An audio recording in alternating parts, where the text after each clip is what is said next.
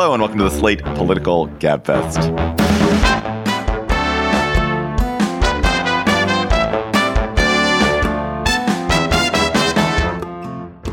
February 2nd, 2023, the Is Police Reform Even Possible edition. I'm David Plotz of CityCast, shaking off a little bit of a cold, so my voice sounds funny. And I'm in Washington, D.C. You know who's not in Washington, D.C.? John Dickerson of CBS Primetime. Hello, John Dickerson in New York. Hello, David. I'm not in D.C., but I will be next week for the State of the Union. Oh, well, if you have a minute, yell. I'll be here too. Also not in D.C., nor in New Haven, is Emily Bazelon of the New York Times Magazine and Yale University Law School. She is in the alternate universe of Berkeley, California. It's so nice to be here. And it's nice to see you guys. This week on the Gabfest, the murder of Tyre Nichols in Memphis is another ghastly reminder of America's fundamental policing crisis. How can we make it better? Can we make it better? Then Alec MacGillis will join us to discuss his fascinating article in The New Yorker about violence interrupter programs and the efforts to use early interventions to reduce urban violence. And then Joe Biden prepares to visit Kevin McCarthy's house for the State of the Union next week. What should we expect to hear? Will that speech matter? How will it matter? Plus, of course, we'll have cocktail chatter. This episode is brought to you by Shopify. Do you have a point of sale system you can trust, or is it a real POS? You need Shopify for retail. From accepting payments to managing inventory, Shopify POS has everything you need to sell in person. Go to shopify.com/system, all lowercase, to take your retail business to the next level today. That's shopify.com/system. Tyre Nichols, a black man, was murdered in early January during a traffic stop by Memphis police. 5 officers in a quasi-paramilitary Scorpion unit escalated an encounter with a 29-year-old, tased, beat, and brutalized him mercilessly. Paramedics called to the scene ignored Nichols for crucial minutes, and all of this was caught on overhead police cameras and on body cameras. The 5 principal officers, all black, have been fired and charged with second-degree murder. Another officer has also been fired, as have EMTs and others, and the Scorpion unit has been disbanded.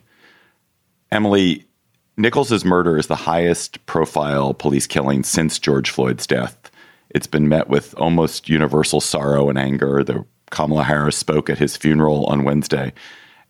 Has policing changed at all since Floyd's death and since the protests that followed it? I mean, that's such a great question. And I think the answer is maybe a tiny bit, but hardly anywhere close to enough, and not in a way that protects people from these kinds of attacks. And I think it's important here, and there's been really good coverage of this, that the Scorpion unit was, a quote, elite unit in which officers were in plainclothes, they were in unmarked cars, they were encouraged to be more aggressive on the street. They were supposed to be getting the bad guys, including reckless driving. And the police chief, Sarah Lynn Davis, had kind of touted this as a success as crime went down in Memphis, though we have no idea if this unit really caused that. But there's just this basic clash in terms of public safety, right? I mean, these units are supposed to be stopping crime, but they also seem to promote a kind of wild culture that puts people in serious danger. And we've seen that in city after city, right? The Gun Trace Task Force in Baltimore, New York has had this with anti-crime units, Los Angeles. It just seems to sort of move around the country like a cancer. And whatever else is happening in police reforming, it just completely overshadows those changes because it's just so scary. I mean, and Emily's more knowledgeable about this than me, but I mean, there are police unions, which in many places are extremely powerful. The public comment boards that have been set up to be a check on the police often really aren't much of a check at all. There's been some backlash to the reforms that have been even suggested or talked about in some police units in the wake of George Floyd's murder.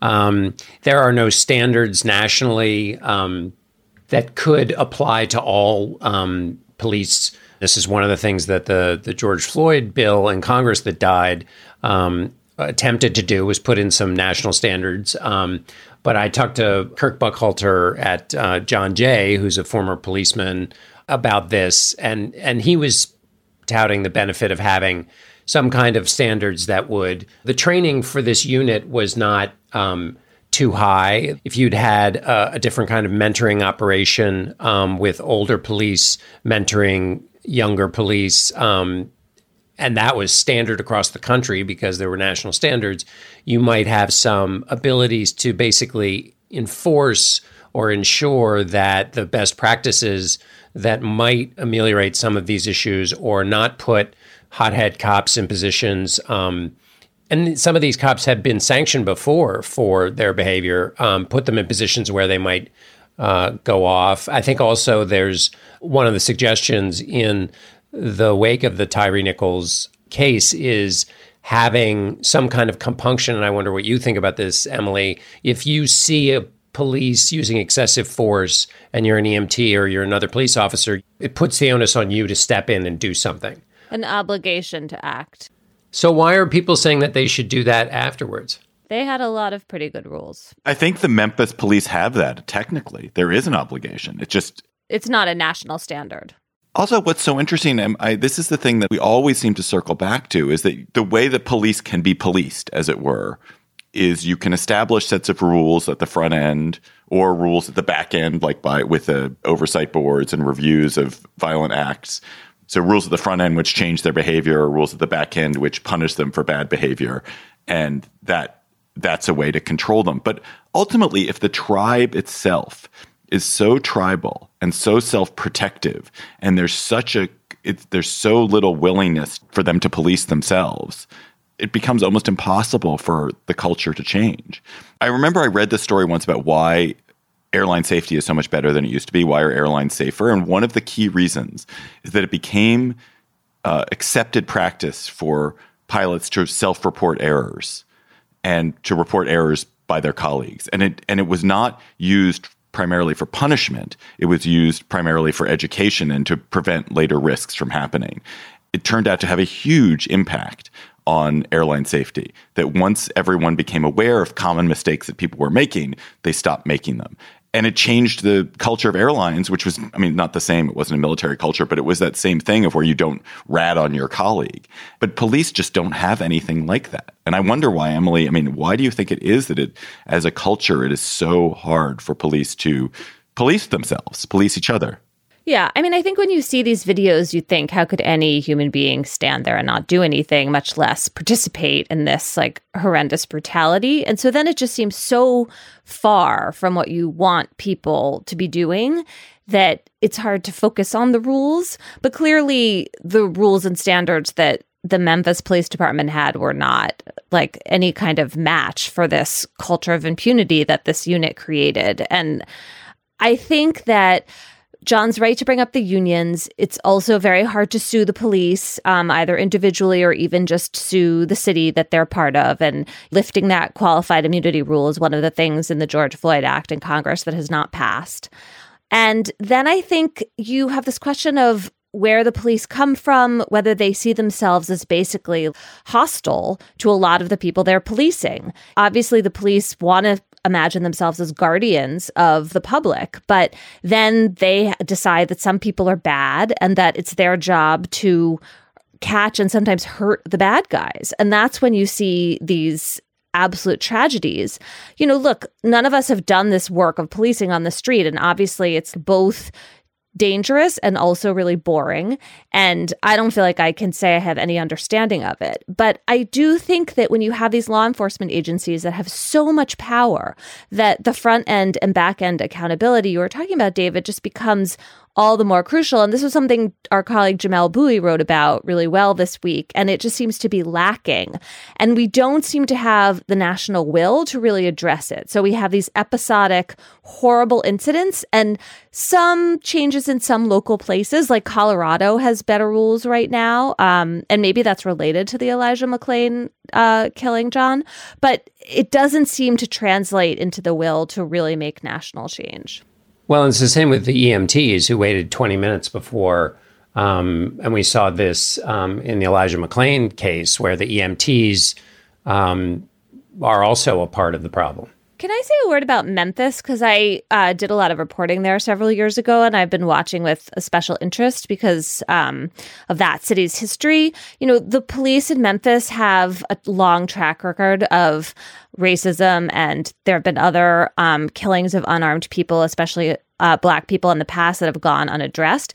It also had a very hard-charging district attorney for years, Amy Weirich, who I wrote about in my book. And she was defeated last year by Steve Mulroy, the current district attorney. And that is a good part of the story. These murder charges against the police were brought very quickly. And also, Davis, the police chief, did a much faster investigation than is normal.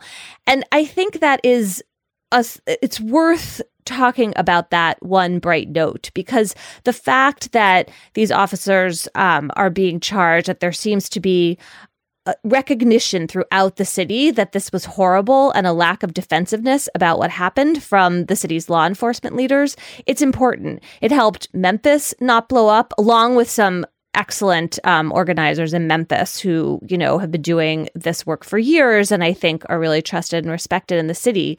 But that is a bright note in this that can't be taken for granted. If Amy Weirich had still been the prosecutor, I can't imagine we would be seeing these charges right now, and that would be a much worse situation. My answer didn't finish off the backlash point I was trying to bring home, which is that if you look at the last election, it was not as effective as Republicans thought it would be, but running on crime as an issue certainly was something that Democrats felt defensive about. And when you talk about a national movement to get behind changing the qualified immunity laws, that's what you would need, because that's what held up the George Floyd bill and will continue to hold it up. I don't think the Republicans have changed their position at all. And if it requires 60 votes in the Senate, then it's not going to get it. There was the politics of that would put pressure on at a national level were actually going against where they were in the summer of 2020. And that's not a foregone conclusion, because in the Elijah McClain case, it was almost the case that the EMT and police were going to get off without full scrutiny, and also body camera footage being in existence at all. I mean, that's one of the things. That national standard for body cam footage, I believe, is in the George Floyd bill. That also is that was also at play here in terms of improving the situation. One other thing that I think is a part of the national conversation is you see somebody like Congressman Jim Jordan, which I think we've seen on a number of other issues, does not argue in good faith. So I'm not holding him up as an example of everybody, but I do hold this up as an example of safe harbor for those who don't want to wrestle with the complexity of the issue. Jim Jordan saying essentially, well, this is evil. And in other words, sort of throwing up his hands. I'm a lawmaker, but we can't make any laws about this. And I think there is some portion of people who will say, well, these bad apples, and what are you going to do? The hilarious thing is that we make laws about evil all the time. Like that's like a law against murder. Right. That's kind of what the law does. I know. I struggle with, and I confess I have not watched the tape of Nichols's killing. I chose not to watch it. I'm rarely surprised when I hear about a shooting death by a cop, even when cops mistake someone holding an innocent object, they're holding a gun, they shoot somebody, or they shoot somebody who's not even holding it, just because when you have a gun, the possibility of a fatal error is enormously high. The possibility of a small mistake becoming a gigantic mistake is huge. The deaths that occur like this, or like George Floyd's death, or others that we've seen, Rodney King, that occur over some time with violence conveyed by multiple people in this against somebody who is small, innocent, unarmed, is astonishing to me. I don't understand what it is in the human condition that doesn't cause people to restrain themselves. I mean, there must be so much anger and frustration and fear built up in these officers somehow that they feel like they need to unleash it upon a person who is defenseless. It's shocking to me when this happens, and the psychology of it is confusing. I did watch the video, and I don't think that it would really explain it to you because you just see this total dehumanization, and it's really hard to understand how that unfolded because it does unfold over time. So I'm not going to try to explain it. Emily, just bring us home with this. Can you think of examples so this is not such a gloomy conversation. Can you think of examples of police reforms, even at a small level, that have stuck, are stuck, and that could be models for improvements for the country? I think often we point to the Camden, New Jersey police force in this conversation. They had this kind of accident where there was this moment because of state law, they got to just totally remake the whole department. Scott Thompson, the Camden police chief at the time, came in and just was able to, people left and retired that he would have wanted to get rid of, and then they were gone, and he got to kind of start over. And Camden, which had had really poor rates of excessive force and other problems with the police, really improved. I haven't checked into them lately, so I don't want to vouch for them right at this moment, but that is one example people give. And I think the question is whether in a larger city and without the sort of weird coincidences of that story, whether you can have the same kind of real boost that everybody sees. In a lot of cities, it's worse. So, yeah, I don't know if maybe something about the size of the city and the kind of claims the police make and that other politicians make about crime and how dangerous it is. I don't know if that, although Camden was a dangerous place too. Actually, can I just make two very other quick points? One, it feels like disbanding a lot of these paramilitary units might be a good place to start. It doesn't feel like that would make cities safer, even if police like to be in them. The other thing that was so, which we didn't talk about, is the dishonest police report that was filed. Like, one of the problems is that you can't, as a public citizen, you want to be able to trust that the police are accounting for things honestly. But then in this case, as in so many cases, what they say is completely contradicted by the evidence of the cameras, which shows that their behavior was absolutely, utterly different. And then what instigated this was utterly different from what they claimed. That mistrust and that willful creation of mistrust is incredibly bad. Well, they were covering up. But yeah, when you read the very banal prose that's a description of a terrible killing, it's absolutely chilling. Slate Plus members, you get bonus segments on the GabFest and other Slate podcasts. You get member exclusive episodes from shows like Slow Burn and Amicus. Of course, there are no ads on any podcast for Slate Plus members. If you go to slate.com/GabFest Plus, you can become a member today. And you would get to hear our conversation about The Banshees of Inisherin, a movie that John and Emily were so obsessed with that they hectored and harried and bullied me into watching it so that we could discuss it. So we're going to discuss The Banshees of Inisherin today on Slate Plus. Go to slate.com/GabFest Plus to become a member. This episode of the GabFest is sponsored by Aura Frames. Are you ready to win Mother's Day? Cement your reputation as the best gift giver in your family? Give the moms in your life an Aura digital picture frame preloaded with decades of family photos. That mom will love looking back on childhood memories, seeing what you're up to today, checking out grandkids, checking out cousins. And even better, with unlimited storage and an easy-to-use app, you can keep on updating your mom's frame with new photos so that it's a gift that keeps on giving. This is how I live in my family. I gave my mother an Aura frame. It was either for Mother's Day or for her birthday. She absolutely adores it. She's constantly hectoring me to update it with more photos, which I do. I also gave my girlfriend's mother an Aura frame, and I hope she hectors my girlfriend to update it with more photos. But it is a present that will bring absolute delight to a mother in your life. And they have a great deal for Mother's Day. GabFest listeners can save on this perfect gift by visiting auraframes.com to get $30 off plus free shipping on their best-selling frame. That's auraframes.com. Use code GabFest at checkout to save. Terms and conditions apply. This episode is brought to you by Shopify. Do you have a point of sale system you can trust, or is it a real POS?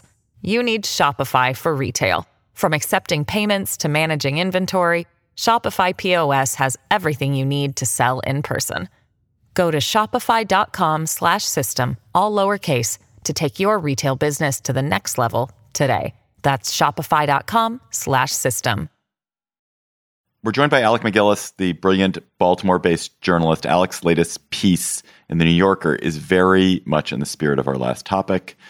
It's an article titled "When Law Enforcement Alone Can't Stop the Violence," and it's about efforts to find non-policing ways to prevent urban violence. These efforts, the most well-known of which I guess, because I'd heard of it before, is the Violence Interrupters, are receiving hundreds of millions of dollars in new federal funding under the American Rescue Plan Act. Alec, I want to start with a mega broad question. You write about two schools of non-law enforcement violence prevention, the Violence Interrupter model and the ROCA model, if I'm pronouncing that right. What are those two schools? What is the premise behind each of them, and where are they being tried? The one school, the Interrupter Model School, is generally known nationally as Cure Violence, and that goes back to the late 90s when an epidemiologist by the name of Gary Slutkin, who had been working on public health crises around the world, including HIV and cholera, came back to Chicago and decided that he was going to take on gun violence as his next kind of public health cause. And he came up with this idea of using interrupters, basically, quote, credible messengers, men who've committed violence themselves, done time in prison themselves, who now want to help to fight the violence that they themselves were part of. And they get hired to go out in the street and to intervene in conflicts, try to diffuse things before they get violent. That started back around 2000 in Chicago and has spread to all these other cities, including in Baltimore, where it goes by a program called Safe Streets. But then in more recent years, there's been this new model that's come along, pioneered initially by a group out of Massachusetts called ROCA. And that takes a much different approach. It's a more kind of long-term approach where instead of trying to intervene in the moment, you're working with young men who are deemed likely to be perpetrators or victims of violence, and you're basically trying to work with them so that they are less likely to end up in moments of conflicts to begin with. You're giving them paid employment. Typically, there's sort of jobs programs to help them get basic job skills and job habits. But more importantly, you're giving them rudimentary training in cognitive behavioral theory, so that you're helping them regulate their emotions, helping them sort of avoid using their, quote, bottom brain in moments of stress and conflict, so that they're less likely to kind of flare up in those moments. And that has now also started spreading around the country. And in Chicago, it was taken up by a big new initiative in Chicago called Ready Chicago. And those are the two sort of main different schools of thought out there that are now competing for this huge new pot of federal funding that's come out of Washington. So basically, we're talking about on-the-spot prevention in the moment, and then this more long-term investment in trying to figure out which people are likely to commit violence or be victims in violence and invest in them in a way that could have some prevention effect. One of the questions in your piece is whether these groups are competing for funding in a way where they're becoming kind of rivals and critics of each other. As I was reading, I thought, well, in some ideal world, and I know that's not any city that we all actually live in, but wouldn't you want to have both of these tactics, and wouldn't you want them to be working together with these different approaches, at least as we're trying to figure out which of them has a real effect? Absolutely. In that ideal world, you would love to have both of them. And there are some places that are trying to do both at the same time and trying to sort of yoke them together. The problem is that in a lot of cities, you have the sort of effort to oversee everything, kind of pull things together and have these different efforts working together is being led by these sort of little-known public safety agencies within city halls that have kind of sprung up over the last few years that have been very kind of fledgling in a lot of cities. Just a few people often are in these public safety offices. They're often called the Mayor's Office of Criminal Justice or Office of Safe Neighborhoods. They have those kind of names. And they've just been like a few people in a lot of cities. And suddenly they've got these millions of dollars to spend. And they've got to sort of pull everyone together and get everyone working together. And in some cities, they're more up to this task than others. And that's the real problem now. One of the real problems is you've got these really kind of overmatched bureaucracies in a lot of cities that are tasked with trying to make this all work. And unfortunately, the money is going to run out in just a couple of years, this kind of deluge of federal money. And then the question is going to be who gets the money, who gets what's left at that point, who's deemed to be successful enough that they're able to proceed. It really reminded me of once I spent a lot of time with a startup out in Silicon Valley, and they were talking about the danger of receiving too much money too fast. Is it just you're trying to figure out what you're doing, and that's one set of challenges, and then a flood of money creates a whole other set of challenges that removes your ability to focus on the smaller task at hand. Related to that, Alec, are Roka and Ready Chicago more scalable because it just seemed like Safe Streets was more kind of really depended on the individuals, the read of the community, the changing nature of the community. If it's moving over into something on Instagram, it really required the talents of individuals, whereas the longer term programs kind of tried to deal with kind of human nature more broadly and felt therefore like it was more scalable to other cities. Does that seem right? That's a really good insight. I mean, the Cure Violence model, the Safe Streets interrupter model, has been used all around the country. So in that sense, it certainly is scalable. And a lot of cities are now starting up new interrupter programs with their federal money. But it does depend much more on sort of the motivation and talents and commitment of the individual interrupter. And in the piece, I focus on this one guy in Baltimore who's been doing it for many years and is very committed to the task.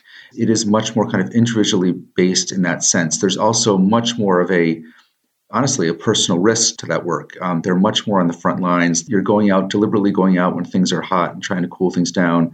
And Baltimore has incredibly lost 3 of these interrupters in the span of just 13 months recently.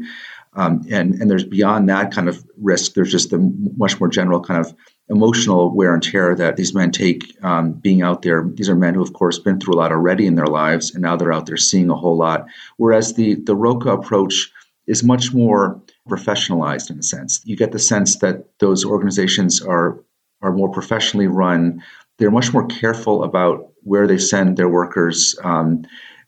When things are really hot in a given neighborhood, they might not send someone out there. They maintain channels with the police, unlike the interrupters, and so they sort of have that channel open to be getting intelligence from the cops about what's going on out there. And they argue they're more suited to this moment now, where so much violence is not being driven anymore by gangs, where you can sort of be doing the interrupter thing and negotiating between the gangs. And now it's much more often about these impulsive things that are flaring up in the moment. And it's more important to help young men sort of respond well in those moments rather than sending someone out to be trying to break things up. Often when it comes to issues involving crime, especially violent crime, it feels like there are bigger social, mysterious, inexplicable social forces that determine changes. That we had massive decline in murders in cities across the U.S. for a generation. Now we have a rise everywhere. How did these efforts fit into trying to understand what are the actual causes of urban violence? And I guess maybe the question I'm trying to ask is there any evidence that either of these approaches actually has an impact? It's really hard to do assessments of these programs, especially of the interrupter programs, because the interrupter programs are essentially targeting a given area, like a given neighborhood. They usually are very focused in especially high violence parts of town. And it's really hard to know over the course of time whether a drop in shootings in a given place is due to the work of the interrupters or all the other factors that are kind of impinging on a given place. With a Roka Ready model, where you're focusing on a certain group of young men, it's easier to track that in a sense because you can just sort of track the outcomes of those guys and sort of are they still in work? Have they stayed out of prison? Have they gotten shot? Have they shot someone else? That's somewhat easier to assess. But as far as how they're now sort of fitting in with this terrible trend that we're in the middle of, a case could be made that in some ways they are both kind of suited to this moment we're in because, as I've reported before, at least last couple of years, a lot of what seems to be happening with this terrible surge that we're in the middle of since the start of the pandemic has been essentially a breakdown in the social fabric. And a lot of people just feeling like they've been left completely on their own as various institutions, whether it's schools or libraries or the various outreach programs that were in place for people like this have often closed their doors and went remote and left a lot of people to fend for themselves. And so to the extent that these programs are each in their own way trying to to do outreach and pull people back in and restore the local fabric in some capacity, they do seem to be, in that sense, suited to the moment. I finished your piece feeling like I had a new appreciation of how difficult and dangerous this work can be. I mean, when you said that Baltimore lost 3 violence interrupters, you meant that they got killed.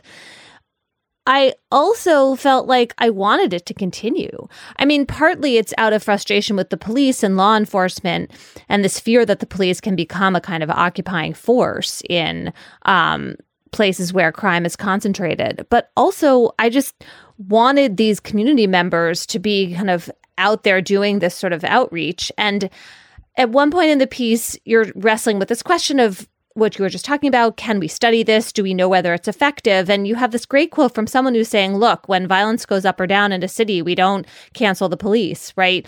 They get to keep going. No one holds them to that standard. And I know this is a new effort, and there's this big question of whether it can handle the money that is now available to it from the federal government. But I just feel like it's really important to let this kind of experiment play out another few steps. I mean, Cure Violence has some more history behind it, and I obviously like innovating and making sure that your approach is a good fit for what's actually happening on the streets you're trying to make safe is really important. But I wondered what your conclusion about all of this was. That's a piece in which there's a ton of great reporting, and I learned so much, but I felt like you weren't quite coming down, which is fine. But then maybe want to ask you. I agree, basically, that these programs should be given more of a chance, more of a runway. The person you quoted is a public health researcher out at UC Davis and by the name of Shani Bugs. And her point is basically that these programs should just simply become a permanent part of city infrastructure, right alongside public works and the health department and the schools and all the rest, that you should have community violence intervention as a permanent feature of city government. And it should not be having to be judged on the upticks or downticks of the violence rate in a given year to sort of prove its mettle, that it should just be part of what we do on an ongoing basis. I think the biggest concern about this work really is, and the one that I think put most stock in, is a guy by the name of Eddie Bocanegra, who has a remarkable story of having committed a murder as a young man, done 15 years in prison, and then part of the federal money for these programs is now being overseen by him in Washington and the Department of Justice. It's quite a remarkable story. And his basic concern is that the workforce just isn't there right now to do this work, that we need a lot more of this work, but we haven't been building up the workforce to do the frontline intervention work, and that the workers that we do have are deeply traumatized and are not being maybe trained enough, not being supported enough, certainly not being paid enough, not being helped to advance to other kinds of work as they get older. And if we're going to be expecting so much of this non-police approach to public safety, that we simply have to be much more serious about building up the actual labor to be doing it.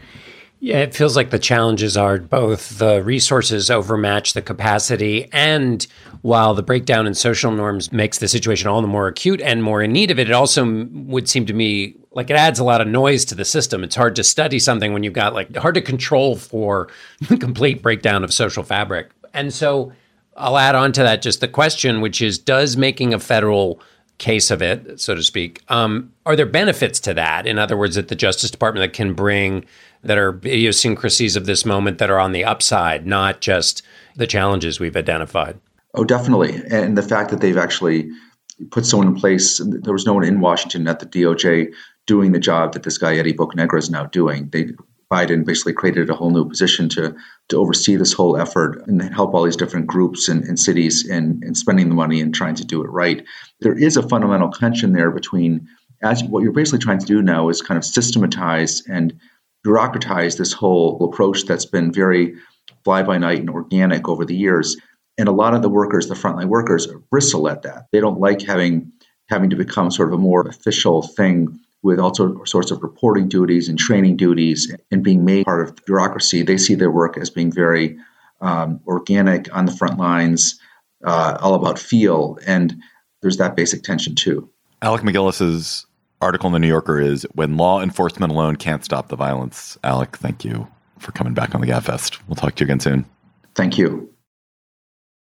Hello, it is Ryan, and I was on a flight the other day playing one of my favorite social spin slot games on ChumbaCasino.com. I looked over at the person sitting next to me, and you know what they were doing? They were also playing Chumba Casino. Coincidence? I think not. Everybody's loving having fun with it. Chumba Casino is home to hundreds of casino-style games that you can play for free anytime, anywhere, even at 30,000 feet. So sign up now at ChumbaCasino.com to claim your free welcome bonus. That's ChumbaCasino.com and live the Chumba life. No purchase necessary. VGW. Void where prohibited by law. See terms and conditions. 18+. On Tuesday, President Biden will deliver a State of the Union to the joint session of Congress. And on Wednesday morning, you will have forgotten everything he said, as well as everything that was said about it. And yet, it is an important moment. The ceremony is quite pleasant. And it's important because it's the moment when the Biden presidency encounters Kevin McCarthy's House and their conflicts begin in earnest. And it's also the moment when Biden's presidential campaign begins, in a sense. So, John, what is going to be important about the State of the Union? Have I characterized it correctly? What will Biden use it for? I think you've characterized it excellently, which is a really important thing to know about State of the Unions, which is that they are a marker in time.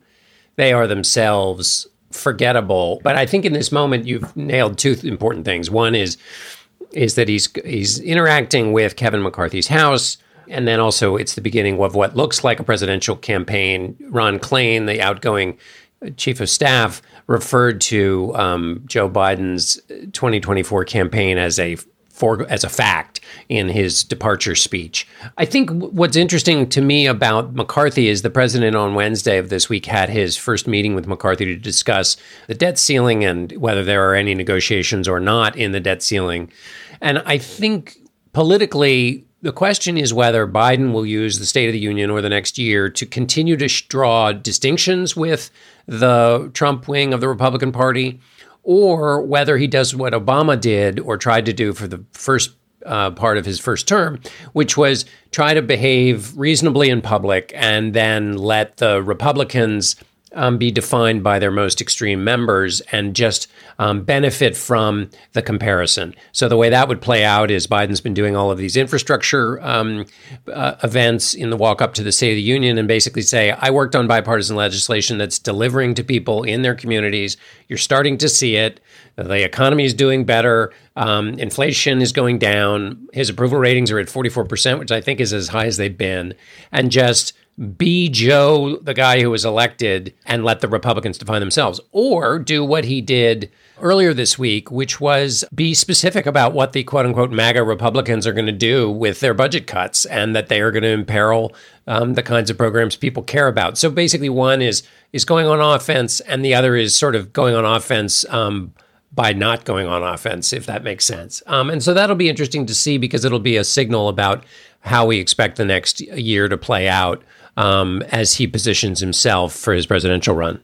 So, Emily, the kind of shadow hanging over Washington and in a way hanging over the country is this debt ceiling question, is the fact that the country has run out of debt authorization and already the Department of the Treasury is doing chicanery to keep paying bills. That chicanery can only last so long, and it means that at some point the Congress has to extend the debt ceiling, or the Biden administration has to sort of say the debt ceiling isn't real.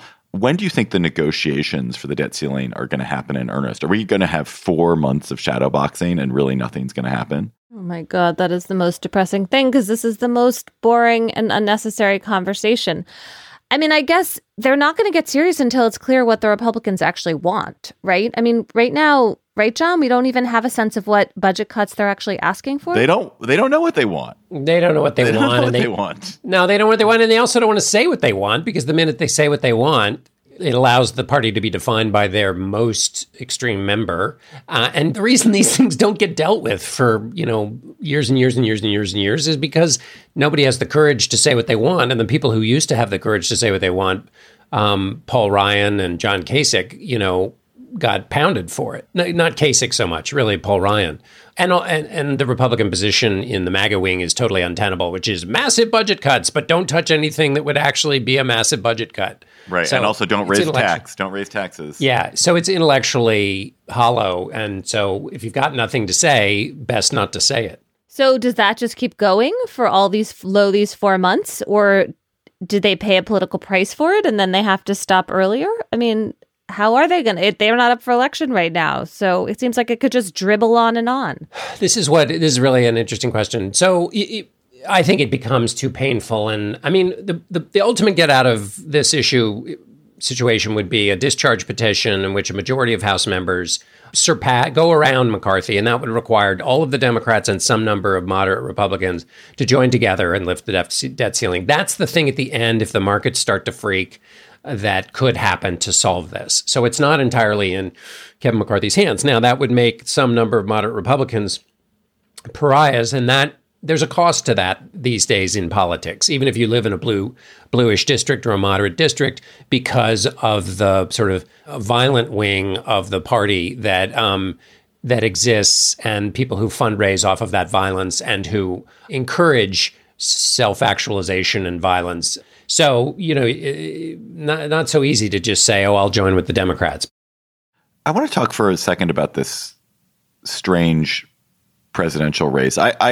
Because I have the memory of a gnat, I can't remember like when presidential campaigns start. But it is kind of weird that we have the two leading candidates for president in Trump and Biden appearing to have no particular appetite for a race right now. I mean, Biden, I guess, wants to continue to be president. Mostly, I think he wants to continue to prevent Republicans from being president and sees himself as the kind of best hope for that. And Trump, who's attempting to start a campaign, but it's sad. It's like it's like Spinal Tap in the later years. He's doing free jazz performances or something to crowds of 12 at a puppet show. The Passaic Community Theater presents. But when is this thing going to start, John? Is it going to pick up? Well, what's so funny about the Republican side is that it is late starting, and yet the vitriol is early starting. So the normal pattern has most in the main been candidates start running just after they take their first steps as a toddler, and they run forever and ever and ever. And then at some point after about 97 debates, somebody says something that might seem pointed. What's happened now is the announcements are late, but they've been shooting in the Republican side at each other with real vitriol. So Mike Pompeo, who's likely to run, writes a book about how tough he is, and in that book attacks Nikki Haley for being an opportunist and essentially trying to angle her way with Jared and Ivanka to become the vice president. Haley then shoots back at Pompeo. Pompeo says Trump doesn't understand the nature of public service. Trump shoots at or says some disparaging thing about Pompeo.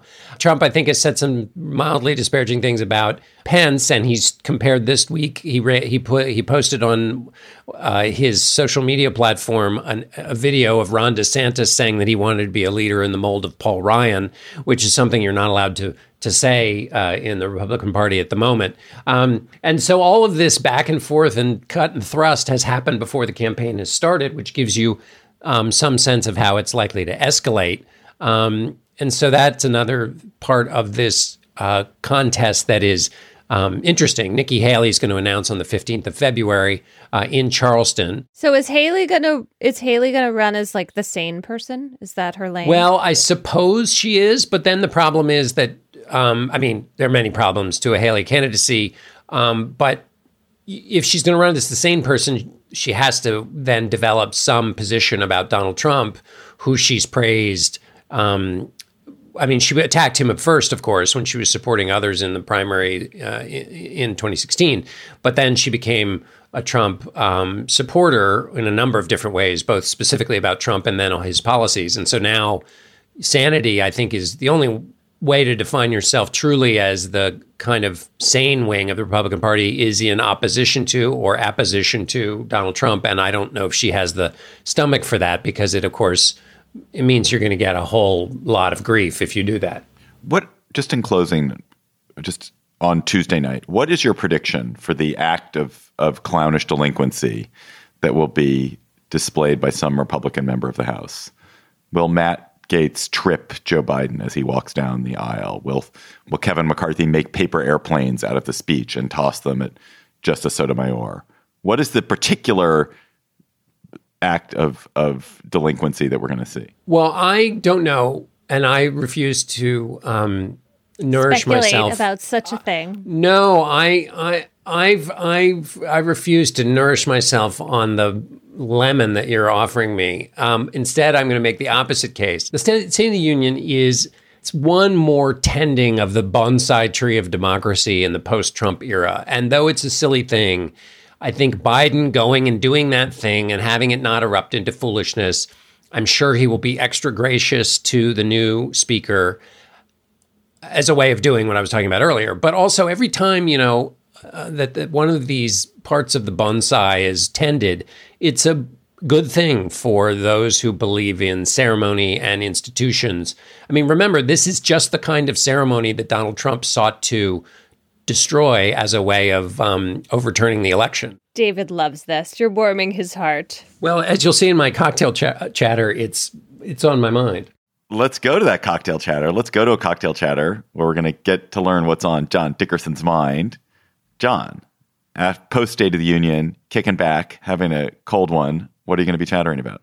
My cocktail chatter is about a book called The Fight of His Life, Inside Joe Biden's White House by Chris Whipple. He is the author, and I've talked about him before and certainly cited him a million times in his book, The Gatekeepers, which is about White House chiefs of staff. It's about Joe Biden's administration so far. And what struck me in reading it is, and my excessive peroration about the State of the Union is informed by this, is when you read the book, it has the rhythms of all of these books about presidencies, which is, the transition from one to the other, and the kind of, you're introduced to the players and the behind the scenes meetings. And these, they have a certain pattern because all presidencies have a certain pattern, except what is different about this is the new president is coming in amidst an attempt by the previous one to kick out the central tenet of democracy. So it's this weird act of dissonance. You're reading about like preparations for the presidency, but then you have the previous guy who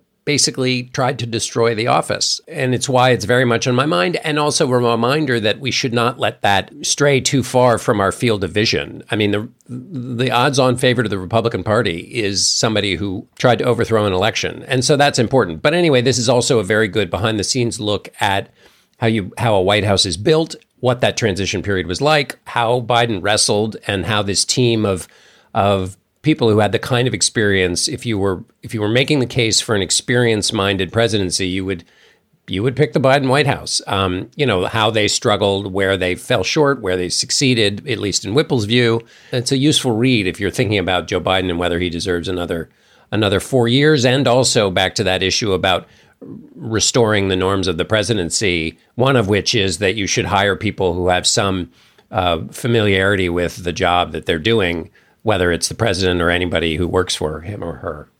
Emily, what is your chatter? I am going to do a double chatter. I want to recommend a new podcast, a kind of thriller narrative podcast. It's called Never Seen Again. It's by my friend Jake Halpern, and it's part of a series he's been doing called Deep Cover.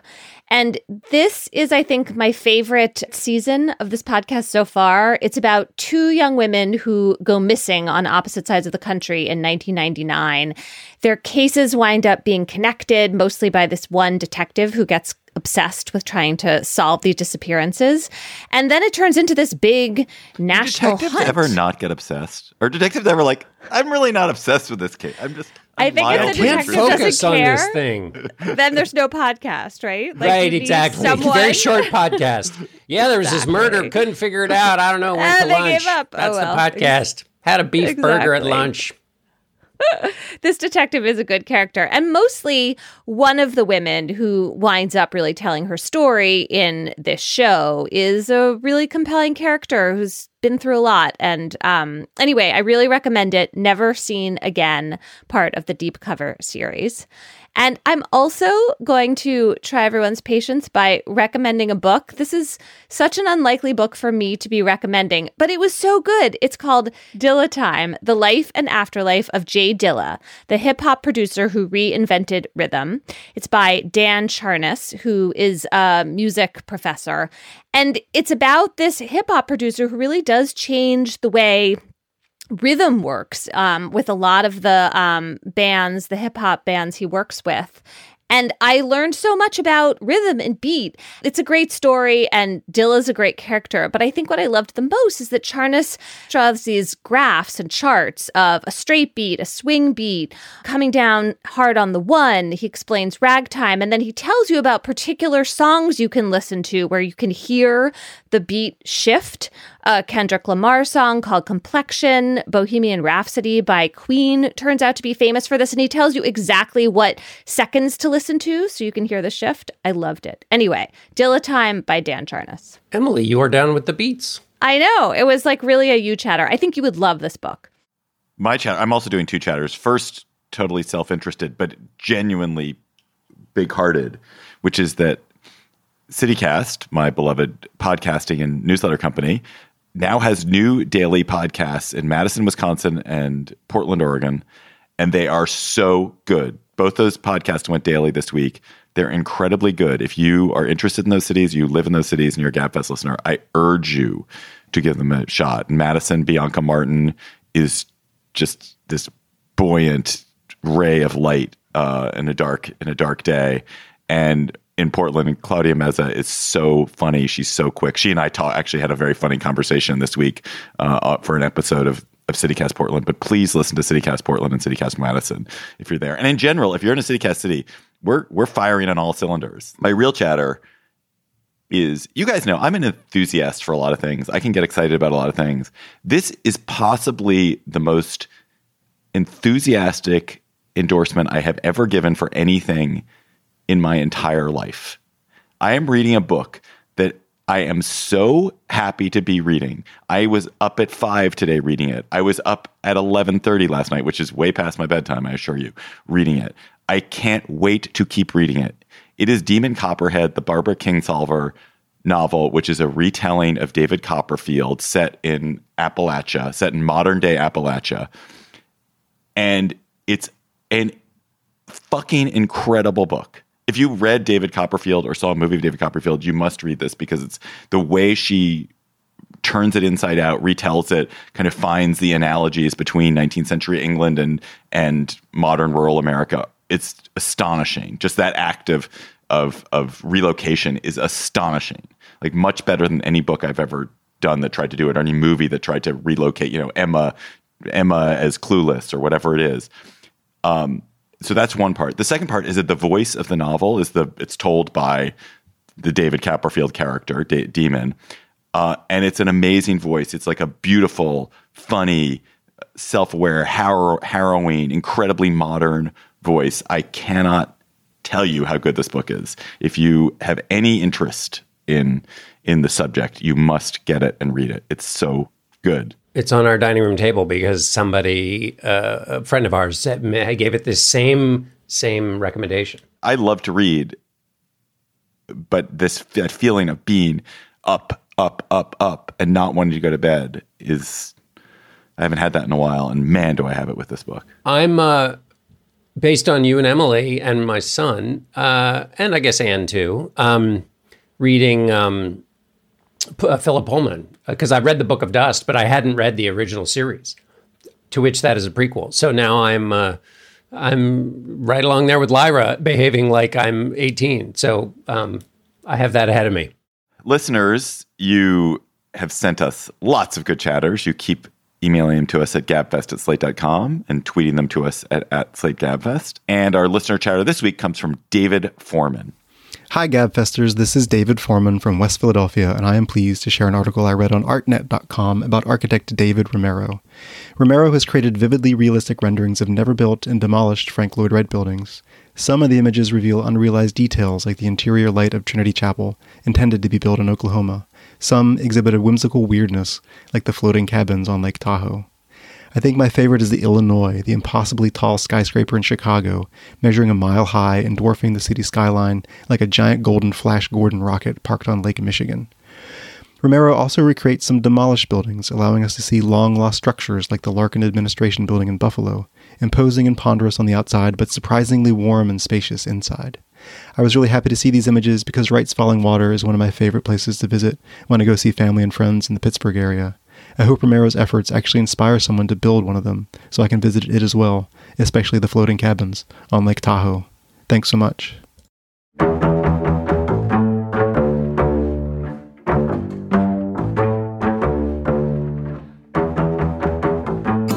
That's our show for today. The Gabfest is produced by Shana Roth. Our researcher is Bridget Dunlap. Our theme music is by They Might Be Giants. Ben Richmond is Senior Director for Podcast Operations, and Alicia Montgomery is VP of Audio, Slate. Please follow us on Twitter at @SlateGabfest and tweet chatter to us there. For Emily Bazelon and John Dickerson, I'm David Plotz. Thanks for listening.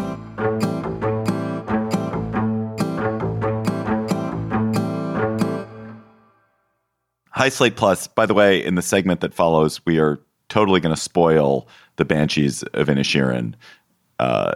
So if you don't want to know what happens or you don't want to hear key plot points, don't listen and go watch the movie, which is a truly interesting and compelling movie. So John and Emily had talked on the show and also in IRL, in real life, about the Banshees of Inisherin, the recent movie, I think multiply Oscar-nominated movie. And they were just like, we have to talk about it. We have to talk about it. And I said I hadn't watched it. And they said, you have to watch it. So I watched it on Tuesday. So now we're going to talk about it. So discuss. I mean, is this movie a comedy? Well, may I jump in front of that question or answer it by jumping in front of it? Did you, Emily, before you watched it, and or you, David, had you been told it was a comedy? Yes, and the trailer makes it seem like a comedy. David? Well, I hadn't really thought about it until you guys started talking about it, and it was clear that John did not think it was a comedy. So I was like, oh, it's not a comedy. I think I may have diminished your enjoyment of it because I think, and Emily, tell me if you think this is insane, I think I enjoyed it more because I was expecting it to be a comedy, and so I was not braced for the wrestling and the complexity and all the things that make it a great movie. I sort of brace myself for that stuff when I'm going to watch such a movie. And since I wasn't, I experienced it differently because I'd been given the head fake of this is a comedy. Like a comedy in the kind of knee slapping, which isn't to say that there aren't moments of lots of irony and wry witticisms, but it ain't a comedy in the, like Groundhog Day. Well, so why'd you guys want to talk about it? It's obviously a super deep movie. But oh my God, because the acting is amazing. Oh my God, the acting in each individual performance and the thing created as a whole is just gorgeous. And I wanted to talk about it because I think it has something quite profound to say about loneliness and male friendship and the experience of someone being close and intimate and then discarding you and what that is like and how difficult it is to deal with. It doesn't have to be a romantic relationship for that to just have a devastating effect on someone's life. And I thought that because the acting was so strong, that was conveyed in this really deep way that I thought was amazing. There were several things that I found astonishing in the movie. First of all, it's a movie in which not a single person, there are probably 10 vivid characters in it, 8 vivid characters. Not a single one of them has a spouse. Not one of them has a significant primary attachment.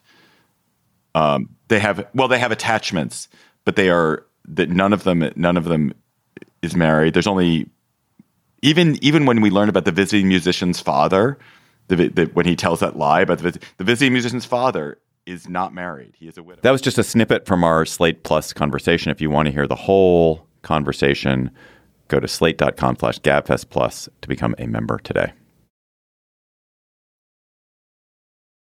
It's time for today's Lucky Land horoscope with Victoria Cash.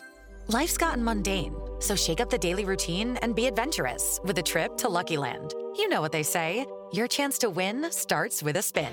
So go to LuckyLandSlots.com to play over 100 social casino-style games for free for your chance to redeem some serious prizes. Get lucky today at LuckyLandSlots.com. Available to players in the U.S., excluding Washington and Michigan. No purchase necessary. VGW Group. Void where prohibited by law. 18+. Terms and conditions apply.